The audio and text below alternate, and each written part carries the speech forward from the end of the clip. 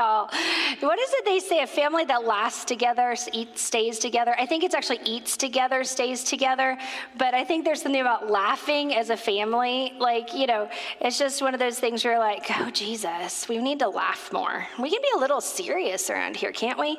Do y'all ever feel that way? Like, let's be holy. And I wonder if, like, God snickers a little, like, y'all, that's cute. Holy Spirit, I thank you for worship. I thank you that worship is war, and that we don't stop when we're worshiping and singing to you and when we're eating of your word. That both of those are part of our desire to reach into you and to say, more, Lord, more. Oh, Father, I pray that you would speak, that your children are listening. We're hungry. A tiny pre-made niblet and juice sip is not enough.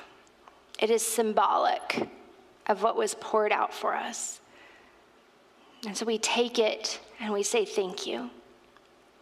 Thank you for your blood. Thank you for your body poured out for us. And we say we want so much more. Amen. So I was thinking about symbols. And when I was in high school, I had this high school English teacher who was the same English teacher that my father had, which is always interesting, to be in a place where your grandmother taught, your father went to school. I could do nothing without having somebody give me the evil eye, and the eyebrow would go up as you're being watched. It was just all the time. But this particular teacher, she was a little rebellious at the same time. She enjoyed the 70s and her free-spirited days, and those for her had never ended. And so her classroom was just a class of chaos, organized chaos, and so much fun.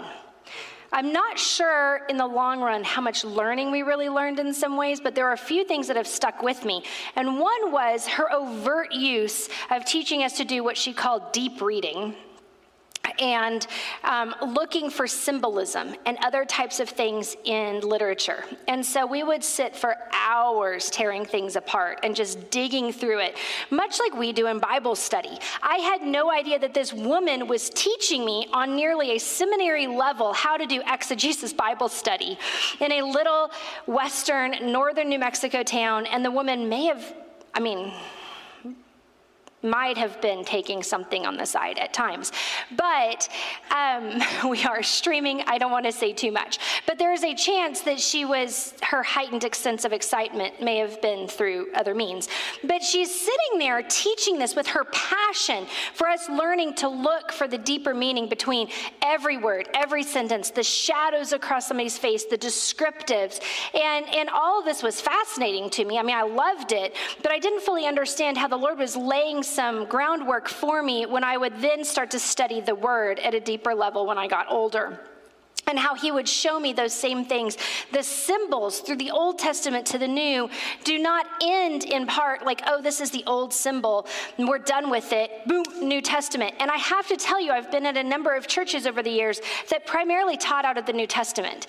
There wasn't as much, oh, the Old Testament is dry, it's boring, it's whatever. And a number of years ago, I read this book, I think it was from Kay Arthur, and I can't think of the name of it. I mean, this was like 25 years ago. She wrote this book, and it was about the Old Testament, and it was an allegory, like a symbolic writing of this woman.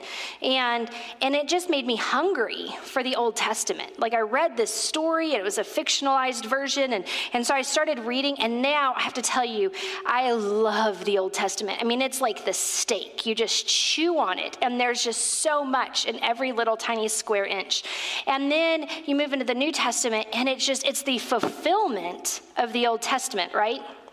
And so Brad was talking about that last week, and he kind of laid this groundwork for us to understand that last week there was the symbol made of stone in the Old Testament. There was a symbol of the tabernacle, which was cloth, from the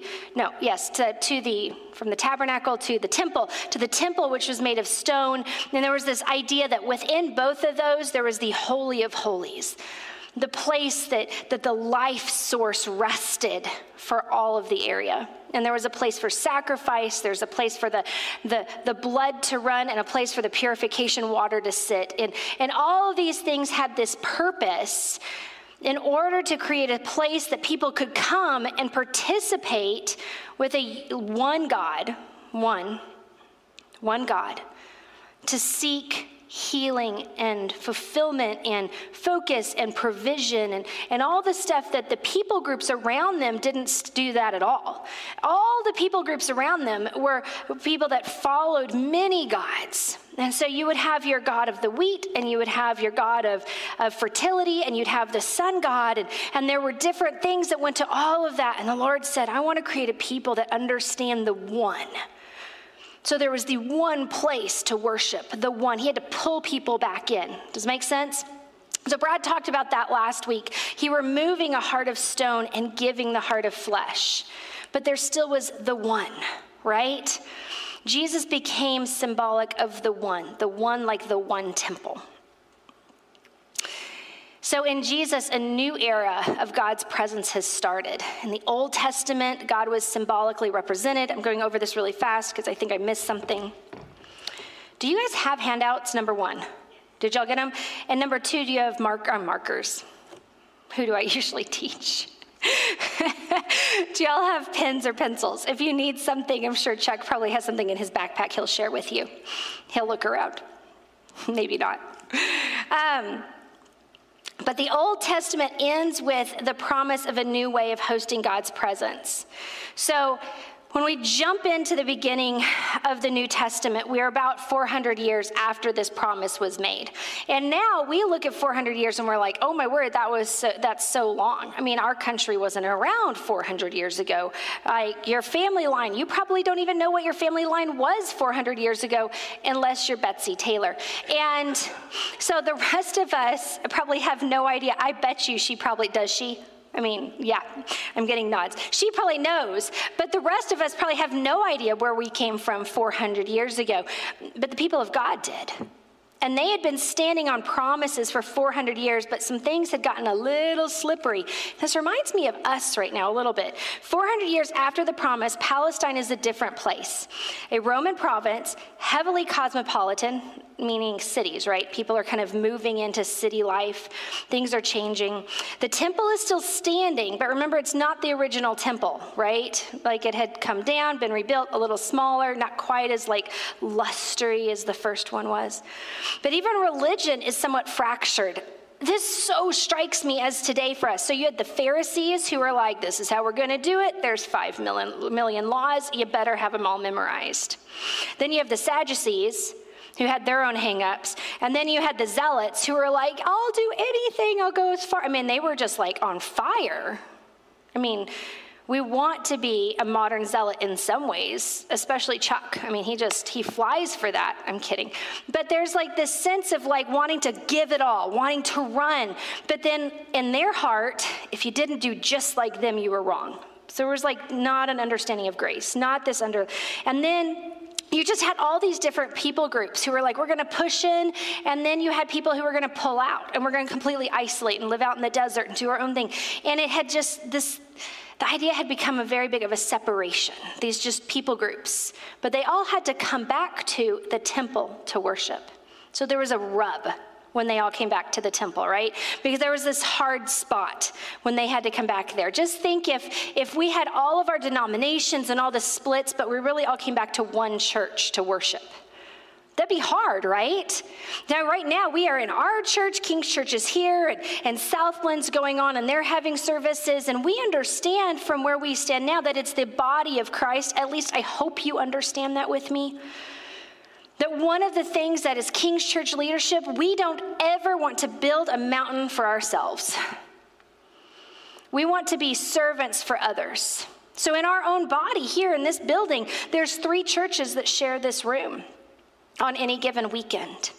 And part of that is because we believe it's the body of Christ as a whole coming together. So we bless and we thank our brothers and sisters who are leading in churches that don't look and don't sound like us, but that point to Jesus. But these people were like not doing quite that, but they all needed to come back to the temple because that was where their foundation was. So then we're going to jump in today, and we are going to be all over the book of Luke. But before we get to Luke, we're actually going to read some in John. So you can flip to me with John 2, and I'll get there in just a second. But number one on your thing right there, and I don't think we didn't. Good luck. I'll try to say it slow and multiple times. In Jesus, the temple is both replaced and fulfilled. In Jesus, the temple is both replaced and fulfilled.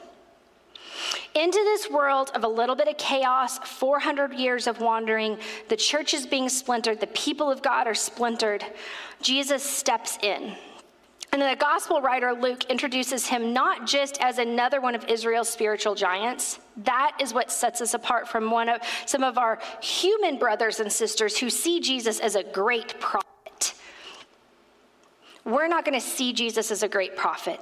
Luke introduces him as the prophetically significant individual in Israel's story.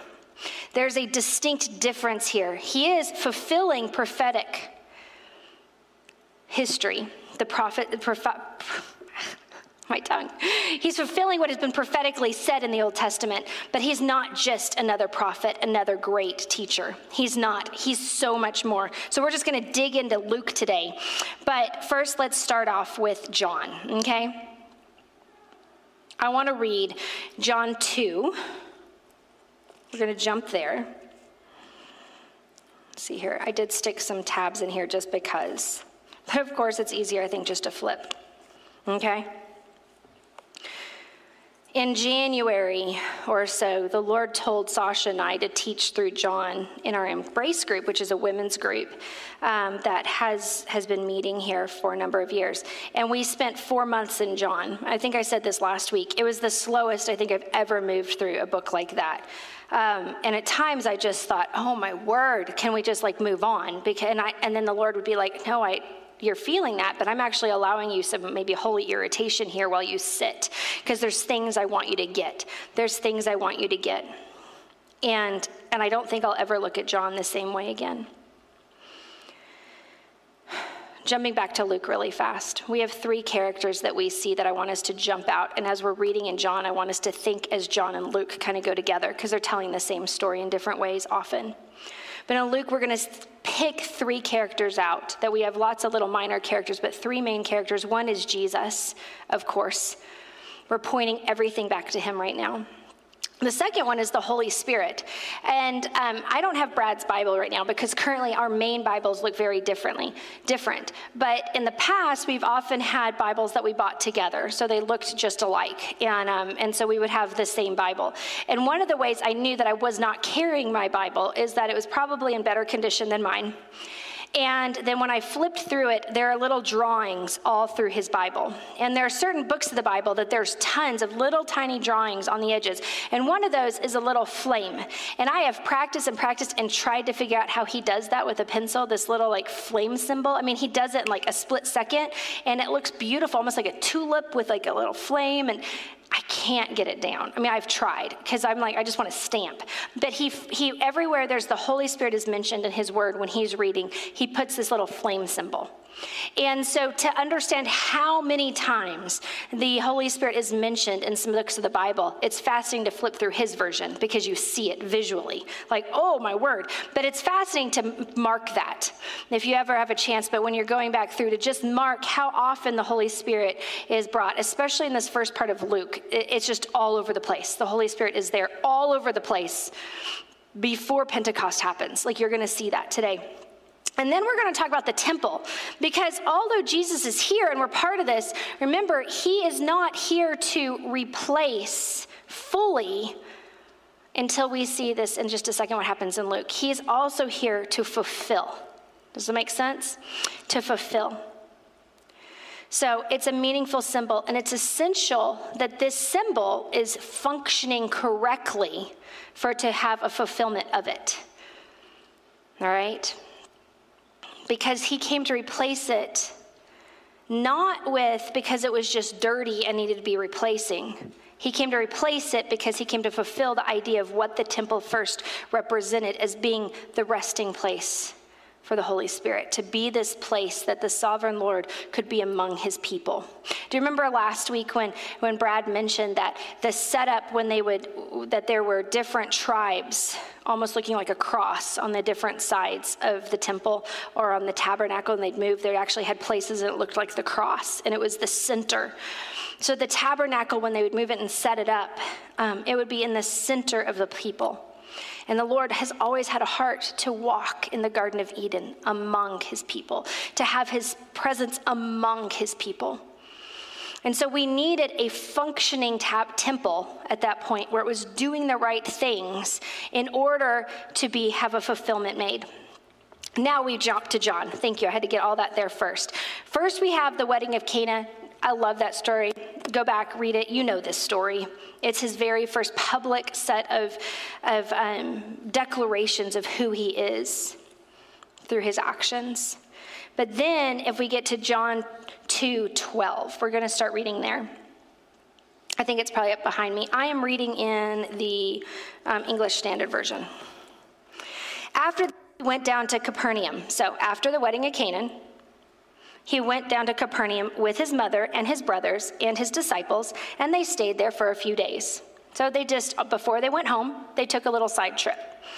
The Passover of the Jews was at hand, and Jesus went up to Jerusalem.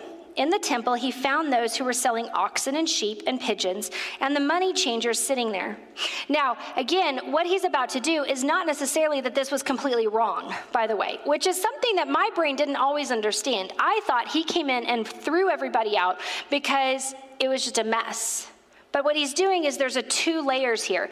Because if you were traveling in like you had to, because to come do sacrifices, you had to travel to this single church building.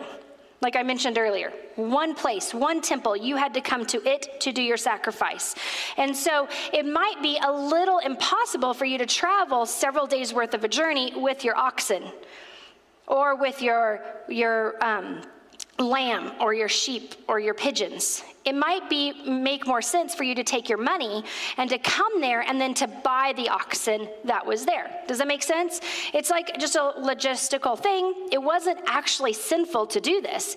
And many people would have different types of money, and they would come in and they would need to exchange their currency for another currency in order to buy the correct animal. Does this make sense? So on a base level, what was happening was the functioning so that the temple could happen. The roles of the temple could happen. In a church today, we have people who show up early to practice worship and to set up and to make coffee and to get the children's stuff ready. And those are needed things that make our church run. Does it make sense? So we have a lot of volunteers on any given Sunday doing that.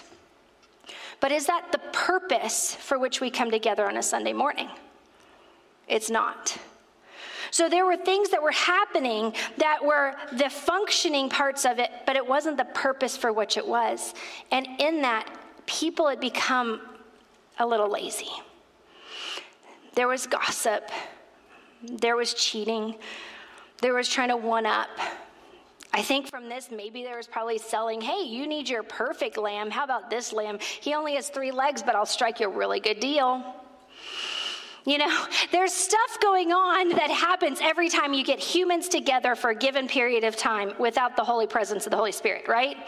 There's just stuff going on.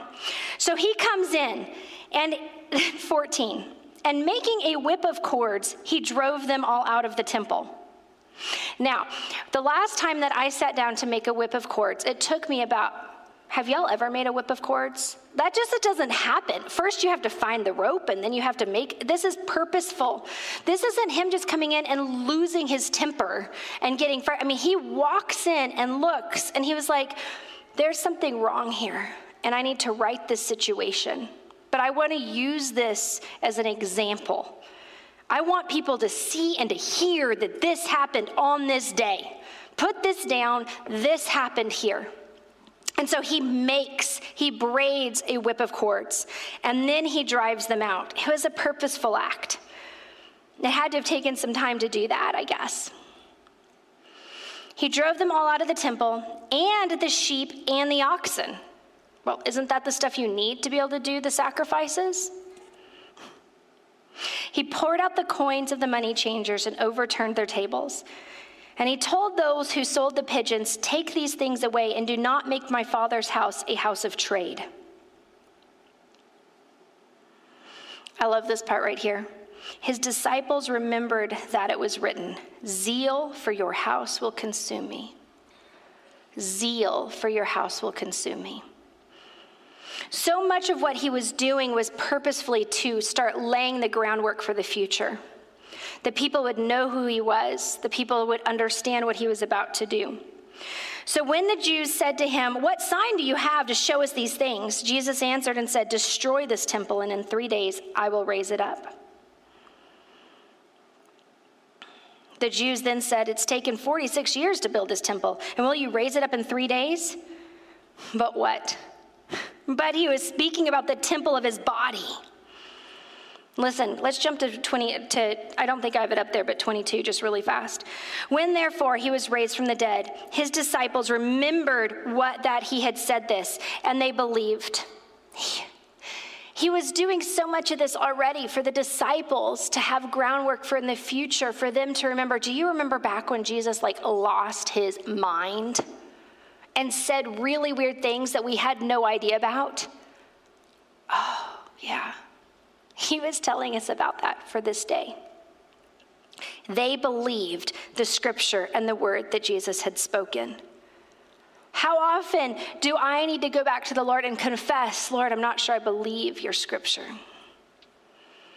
When I believe something, my actions are different. And he was looking for people who would believe the scripture, that wouldn't cheat, wouldn't gossip, wouldn't argue, wouldn't be out for their own good. So he was cleansing the temple to make sure people understood that he needed to cleanse the temple, that he was the cleansed temple. It couldn't just be any person who had zeal for the Lord that was hung up on a cross and fulfillment of scripture. It couldn't be. Nobody else could fulfill the scripture in this way. John 11, let's jump there really fast. 45. Please. Many of the Jews, therefore, who had come with Mary and had seen what he did. Now, do you remember what happened here? My other favorite set of scriptures, I think. Lazarus had just been raised from the dead. Great things had happened. This man who was not only dead, but he was dead and he was stinky, and he had been in there for how many days? Extra points. This dude is not looking pretty. And he comes up out of the grave and walks his way out, okay? This was cool. This is big news. This man is really doing the things that the Messiah can do. All right? So many of the Jews, therefore, who had come with Mary and had seen what he did, believed in him. I would hope that if I had seen this stuff, I would believe in him.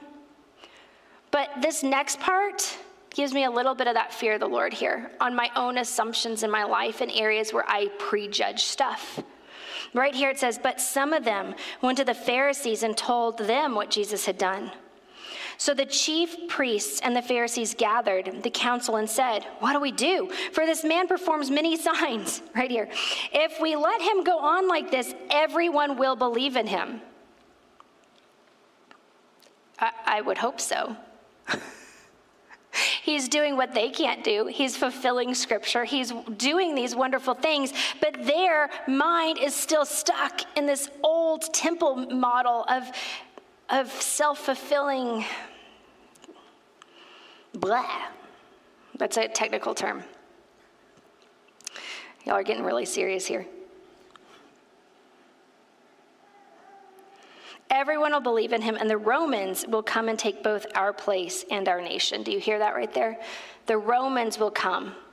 It's like, dude, if the people believe in him, he's just going to upset the whole cart, and then we're going to get in trouble. We're going to get in trouble. But one of them, Caiaphas, who was high priest that year, said to them, and he didn't even know what he was saying, poor dude, "You know nothing at all. Nor do you understand that it's better for you that one man should die for the people, not that the whole nation should perish." in his own heart, I believe like he's probably saying this out of such a selfish zone of his heart. Like, we can put him up, he dies, we all live. Ooh. But that's the point of the scripture, is the fact that one man could die and fulfill the scripture so that all could live. But he just didn't even get it. He did not say this of his own accord, but being a high priest that year, he prophesied that Jesus would die for the nation. And not for the nation only, but to be gathered into the children of God who are scattered abroad. So from that day on, they made plans to put him to death. Things started out. Jesus raises Lazarus from the dead, and in that way signs his own death warrant. From that point on, plans were made to kill Jesus.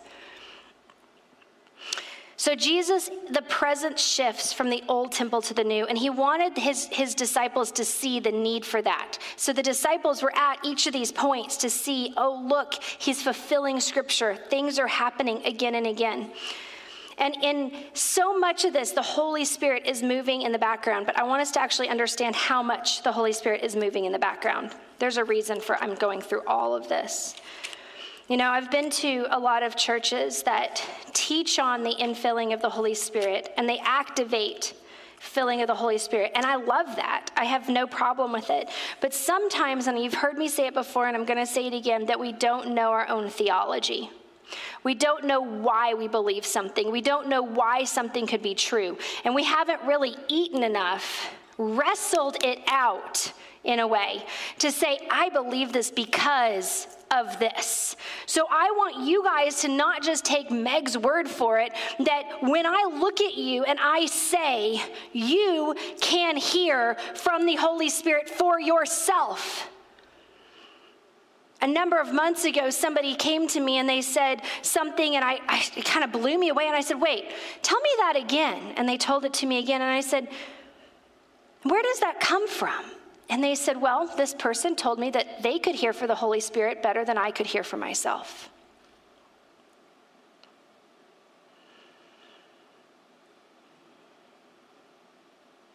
I was really angry. There are points that we all need people in our life to point us back to wisdom, point us to straighten our life out in some area. But there is never a place for any of you, any of us, to be told that I can hear from the Holy Spirit better than you can hear from the Holy Spirit. And the point being that the Holy Spirit wants to speak to you. I want us to be a people that stand in the gap for others and say, the Lord wants you to have eyes to see and ears to hear. And if that's something that takes activation and practice, which I believe it does at times, then we'll work on that. And there's some fun things that I've done in the past and fun things that we can do to kind of sharpen that. And oh my word, the breakthrough when you see people are like, oh, I heard it. You're right. It's amazing to see what can happen.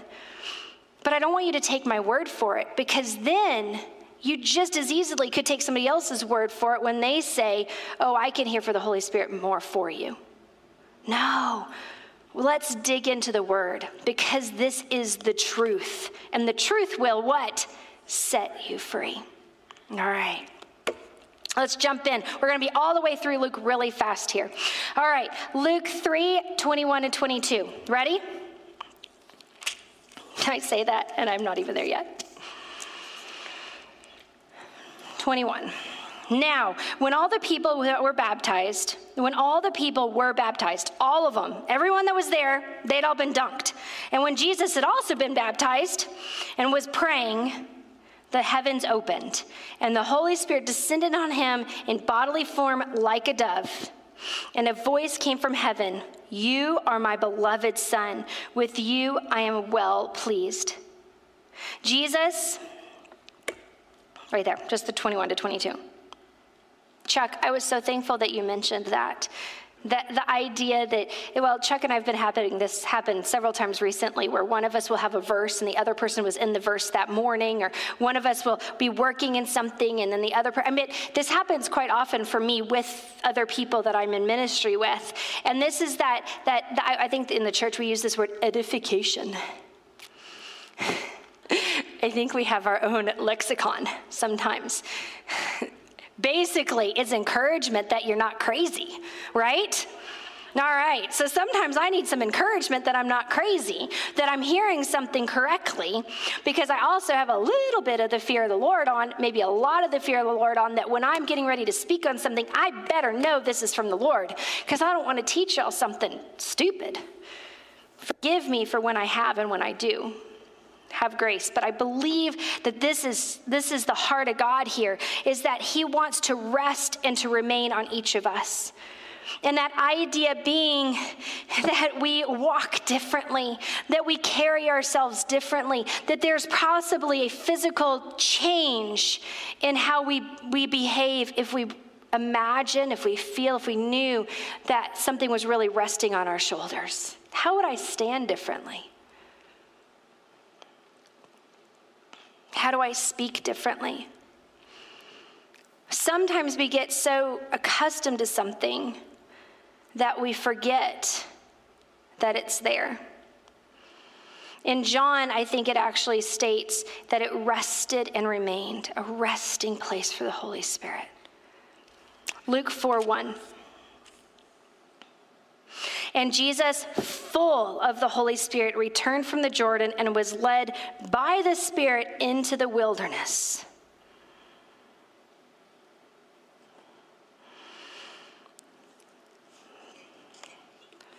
I'm reading through The Lion, the Witch, and the Wardrobe with one of my daughters. And over the last several months, it's sort of, that was already in her curriculum to start it. But the last several weeks, the Lord just keeps bringing up the lion motif and The Lion, the Witch, and the Wardrobe and C.S. Lewis in my heart and in my mind so much. And I think that when we forget that we should raise a generation of children and churchgoers who fully understand that in order to stand in the gap, the Lord has to allow us to harden in the spirit some. He wants us to know the difference between the voice of the Spirit and the voice of the enemy.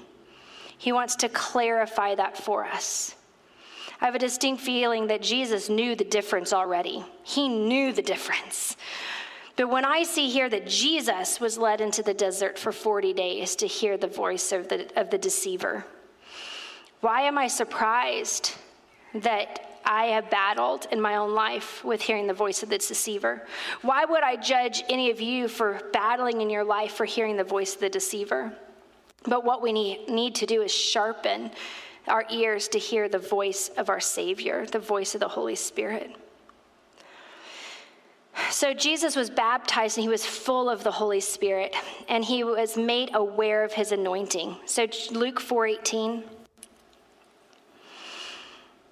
The Spirit of the Lord is upon me, because he has appointed me to proclaim good news to the poor. He has sent me to proclaim liberty to the captives and recovering of sight to the blind, and to set at liberty those who are oppressed. That is to be you as well. It is to be me as well. He was aware of his anointing mentally. He knew what he was called to do. But physically, he was also aware of it. Luke 6:19.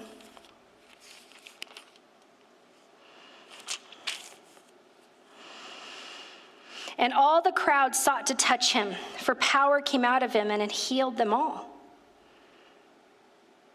All the crowd sought to touch him. Luke 8:44-46. I love this story.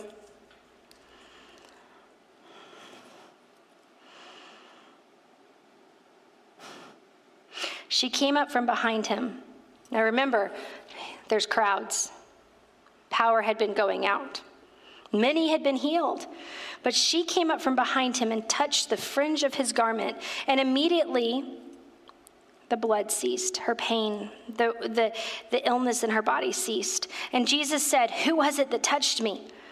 when everyone denied it. I mean, imagine this. Like, he was just saying, like, he'd been touched a ton. Power was going out. All these people were healed. And he stops them and said, who touched me? I mean, everybody's like, me.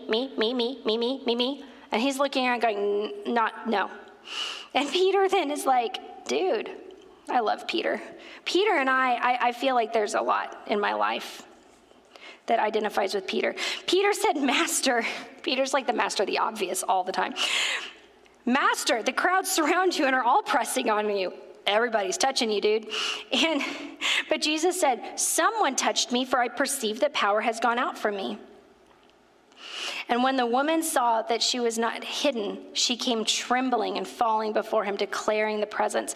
I think right there, she had been battling for this. She was willing to be marked if she had to. She knew that she was not clean.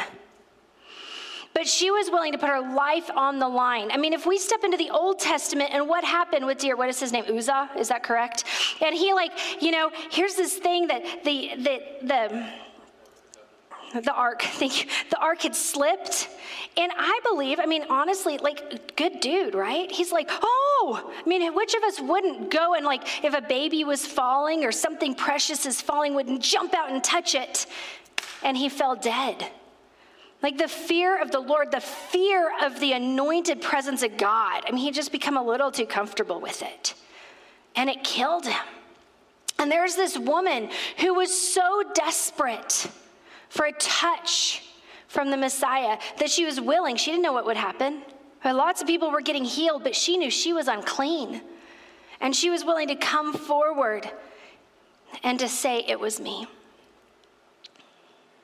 How many of us are willing to do that on a regular basis? To say, you know what? I've been unclean. I need something here. But Jesus was aware of his anointing mentally and physically. Are you aware of it? One of the things that was really cool when we teach on healing and talking to people about healing, sometimes people will manifest different things. And one of the things that we've seen a lot is that people's hands get really, really hot when they have a gift of healing, whether that's an ongoing thing or just for a time. And they'll get kind of wigged out by it, like, oh, my hands are burning hot. And we're like, then lay hands on someone and let's pray. And you kind of see really cool things kind of start to happen from that. But there's a mental preparation of understanding and a physical preparation. All right. So then he also operated in power and authority. This wasn't just oozing out of him. He's not just walking along, patting people on the head. There's power and authority. Luke 4:36. I told y'all we would just be back and forth all over.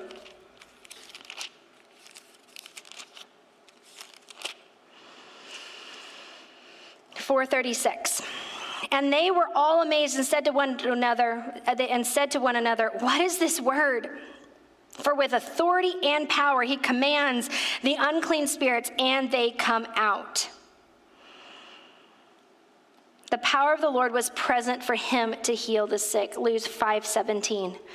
He knew what he was going to do. He knew what he was supposed to do, and he did it with authority. But where did that come from? It says that he had set aside and came down and was fully human. Sometimes in reading some of this, we can kind of forget that Jesus had decided he was purposeful to be fully human, to submit completely to the human body. He had hunger pains, right? He ate, he slept, he rested.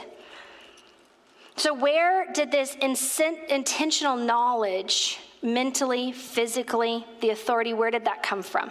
Because if we are to live as Christ lived, I think this is a key spot right here. He nurtured it through the fellowship of the Father. Go over to Luke 5:16 really fast. He was intentional about this. But he would withdraw to desolate places and pray. When's the last time you withdrew to a desolate place? I'm not sure what that means. I think it means out in the desert. He stepped away from everything, and he would spend time with the Lord. He sought after his Father. He sought after this. We could keep going, guys. Seriously, at some point, maybe just do what I did with John and just spend several months in Luke, because it's fascinating. It's the birth story we all know. We all know this, but sometimes we forget what he's saying to us in our knowledge base, our familiarity. So we could also look at 3:21-22, 4:42, 6:12, 9:18, 9:28, 11:1, 21, 37, 22, 39-45. I'm just giving you numbers here. We're not going to read them all. But it is all throughout here that the Holy Spirit is mentioned again and again and again. Jesus had submitted himself to the Father to point the way to something else. It begins with him receiving the Holy Spirit, the dove landing on his shoulder. But his time on earth ended by him releasing this back out to all of us. It is available to every one of us. I was driving in this morning, as I'm driving in and I'm thinking about symbolism and symbols and stuff, and I'm just driving without even thinking about it. I'm kind of watching the electric lines go like this as I'm driving along. And I was thinking every one of those telephone poles, which is funny we call them telephone poles because, well, they're really not anymore pretty much. But the telephone poles look a whole lot like it looks like a cross. And on that telephone pole, which is everywhere, and we see it, and we say it's the telephone pole, is that, if you pull your phone out right now, is that the source of your power for your phone? No. Is it the source for your power for the electricity for our building? No. It's a conduit. It lifts up the wires in the air so that they can be strung across land to bring the power to our homes, right? But the cross in of itself, the telephone in and of itself, is just pointing towards something else. I know that on my property, if I go out and there's a storm and a tree falls and that wire that's going across the front of my property has fallen down, that in my home, my electricity won't work. It's showing me that it's coming to my home. But it is not the electricity that's there. And I think at this point, Jesus looks at his people and he says, it's better for me to go because I fulfilled my part. I'm the symbol. I'm the in-between that you can understand that we need this fulfillment of the true temple. And the temple needs to go from a temple of stone to a temple of flesh. And then in Pentecost, to you becoming the temple. That he needed to be able to show this change across a period of time, not just all at once.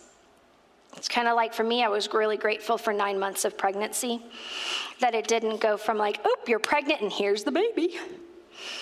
You know, there's oftentimes where the Lord, the world, it's the way he made us, there's times for growth and understanding. And he was preparing the world around him to see this. So in Jesus, the presence is released into the world. John 20, 19-23. I promise we're almost done. People starting to sweat in the back. Meg's still talking. I want you to really understand this. 19-23, really fast. On the evening of the day of the first of the week, the doors being locked. Read that with me out loud. The doors being, okay. Where the disciples were for fear of the Jews. So if you're afraid of somebody barging in, are you going to forget to lock the door? No. Now, we live on this little 5-acre piece of property fairly much out in the middle of nowhere. And we have this really big 100-pound dog. And Brinley is my BFF in dog form.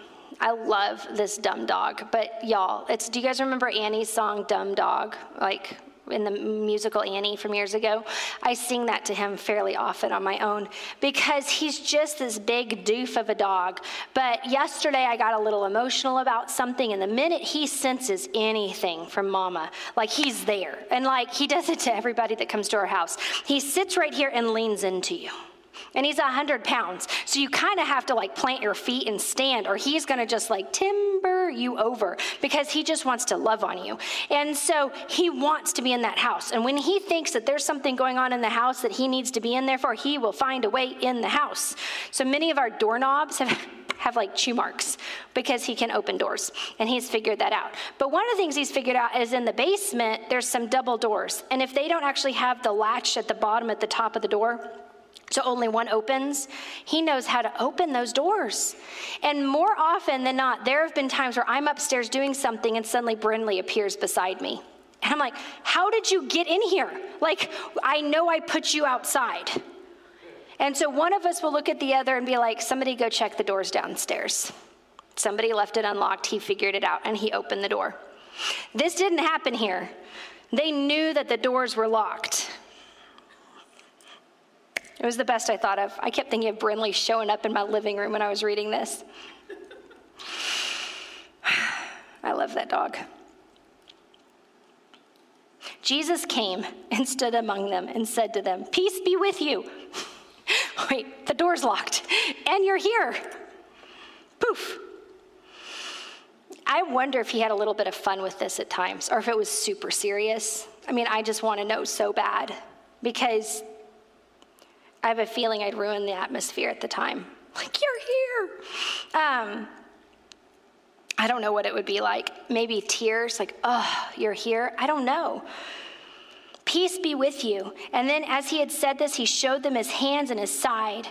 And then the disciples were glad. And they said to the Lord, Jesus said to them again, peace be with you. And the Father has sent me, even so I am sending you.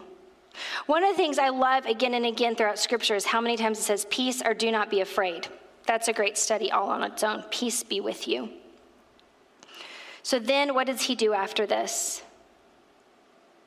He had already told them, it's better that I go. And they're like, no, I don't understand it. And then they think they've just gotten him back. And then he said to them this, he breathed on them and said to them, receive the Holy Spirit. If you forgive the sins of any, they are forgiven. If you withhold forgiveness from any, it is withheld. Oh.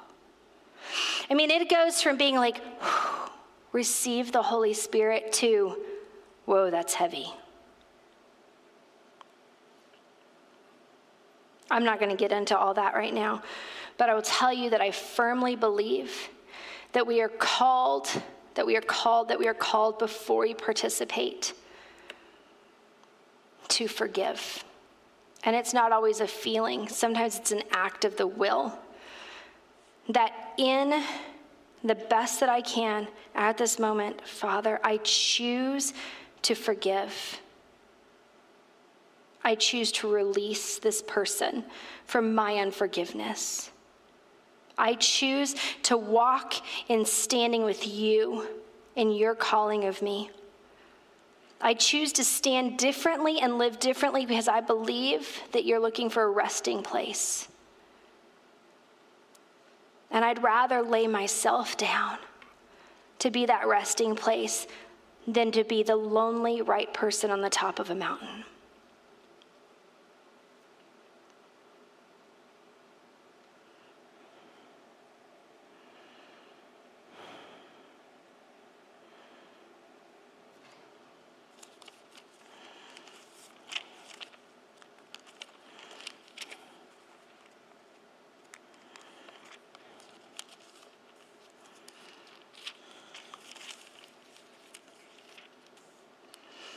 Acts 1, 4-5.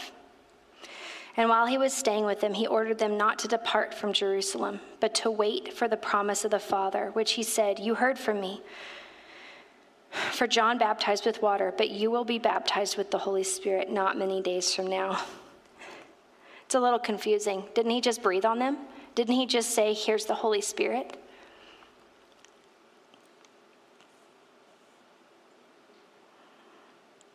But he told them to wait. Wait. So they had been baptized in the Holy Spirit. They had the promise of a deeper baptism. Something else was coming. Something that would change, going from a fear-based, all the doors have to be locked, to wildly running to the ends of their lives. We have to teach our children. We have to look at each other and say, yeah, guys, come on up. That this is where we're running to. I'm sorry.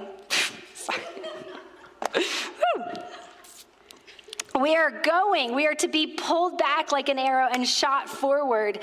And it will not be easy. It won't be. The world's not going to like us.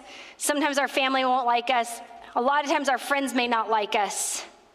There is something to be said here where we are having to die. But we do not have a Savior that did not die in front of us for us first. We don't have a set of disciples that didn't say, I'm fearful, I'm locking the doors, I'm staying in. I don't know about you, but there have been times where I just wanted to lock the doors and hide. And he says there will be a power that can come that you will boldly step out, and then you will boldly die for what you're talking about. I mean, it's a shift. There's just a shift that has to happen.